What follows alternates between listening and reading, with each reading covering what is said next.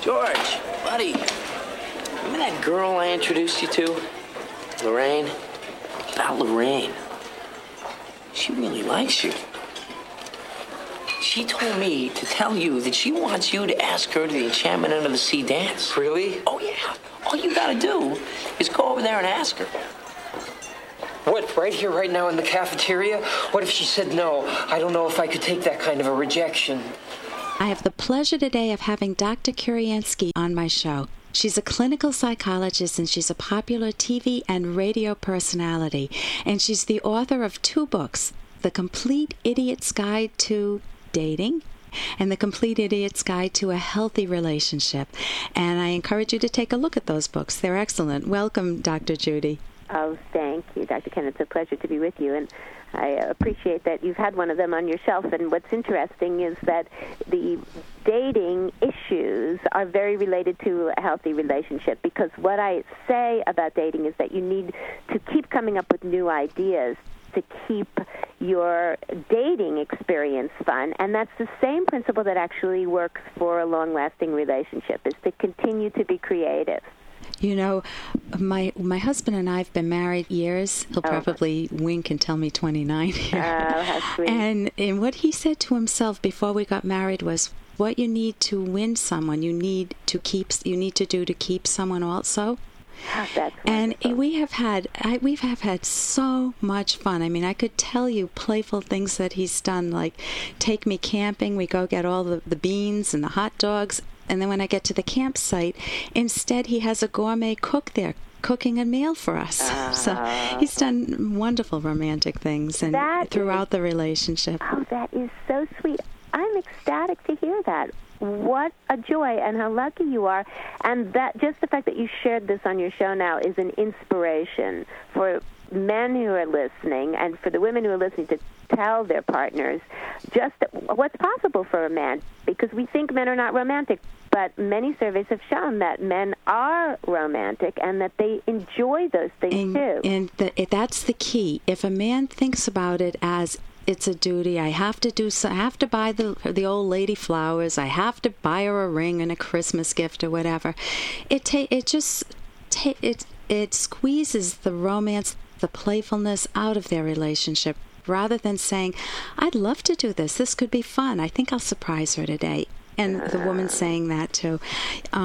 You want to talk a little bit about a survey that was recently done and a contest that's being run? Yes, indeed. I participated in the KY Married for Life survey in analyzing the results, and we had over 2,000 people, thousands of people, men and women, respond to various questions about what it takes to have a long-lasting relationship and what they wish for New Year's Eve, and what is their what do they think is most important, and what are the qualities of a long-lasting relationship.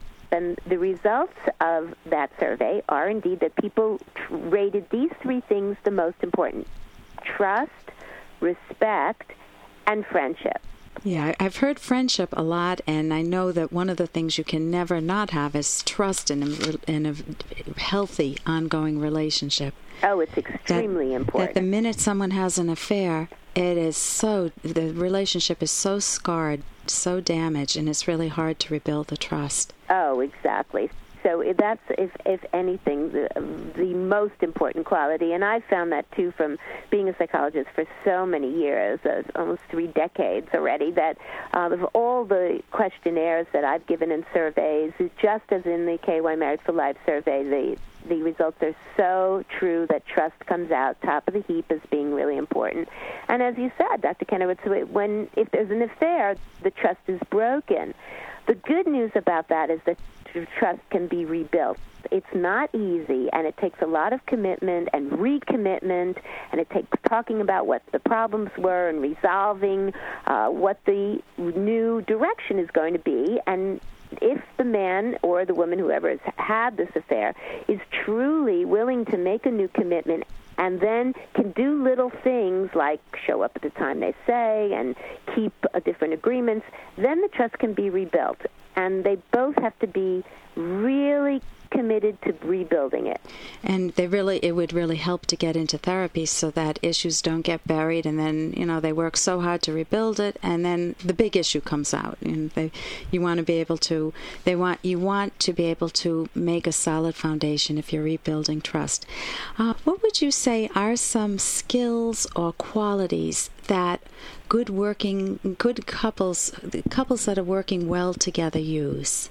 Well, I often call them the 4 T's, and one of them, as we've just discussed, is trust, and that's an important foundation. Another T is time, and that's setting aside time together, because a lot of couples are so busy and they just don't have time, especially when children come along.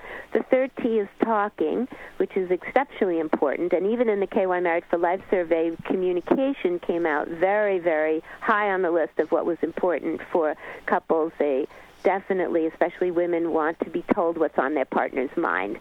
And the fourth one is touch, because touch is really important. There's been lots of research to show that touch is soothing. It lowers blood pressure.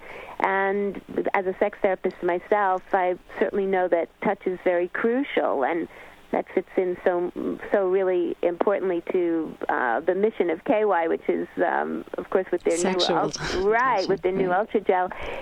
Touching is very important. When people go through different stages of life, especially after women have had menopause, for example, and they may not be as excitable, or they may not lubricate as much, that's where it's so important to continue the touch and continue activity, and where something like a KY Ultragel can help. But touch in any way.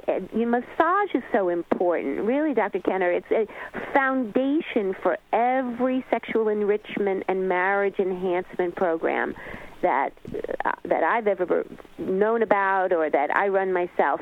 Those massages don't have to lead to sex is a very important message to people. They should be what we call non-demand. Mm-hmm.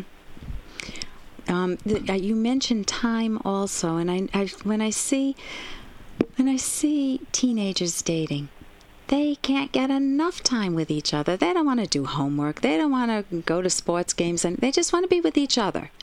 And then when you see married couples who've been married for many years, it's like, I left the old lady home, or I finally escaped from him. I can't believe it. He drives me buggy, and you don't get a sense of connection anymore. What have you noticed in terms of couples? I know we're down to the last 30 seconds, but couples, they don't work at it. And the real key is exactly how we started out talking, and that is when the teenage couple are really looking to make each other seduced and interested. And that's what you have to keep on doing all the time. Pretend even that you've just met. That's the best advice. So go back to dating. If you feel like your marriage is dying or your relationship is dying, go back to dating. Thank you so much, Dr. Judy Kurianski, for joining me today, the author of The Complete Idiot's Guide to Dating and Another Complete Idiot's Guide to Healthy Relationships. And you can think of this in your own life, the 4 T's. Trust. Do you trust your partner? And does your partner trust you? Having time together. Do you enjoy time together? Do you set time aside just for the couple? Not just, you need time for yourself too, but couples time. Do you talk with each other about the important things, not just about the minuscule things of the day? That's important. The functional things of the day need to be taken care of, but about what you love most in life. Can you share your most important interests with your partner? And touch, and of course touch includes sex. You want to make that very rich, very enjoyable for yourself. So I'm wishing you all a wonderfully romantic week, and I'll be back next week on The Rational Basis of Happiness. I'm Dr. Ellen Kenner. Your future hasn't been written yet. No one's has. Your future is whatever you make it. So make it a good one.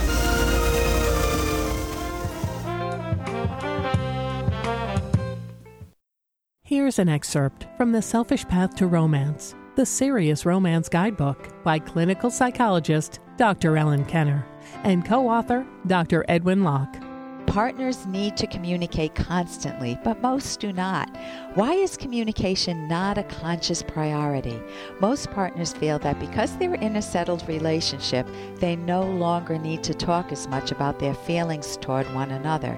They focus on everyday practical matters, yes, but expressions of tenderness, concern, and interest in one another's lives go untended.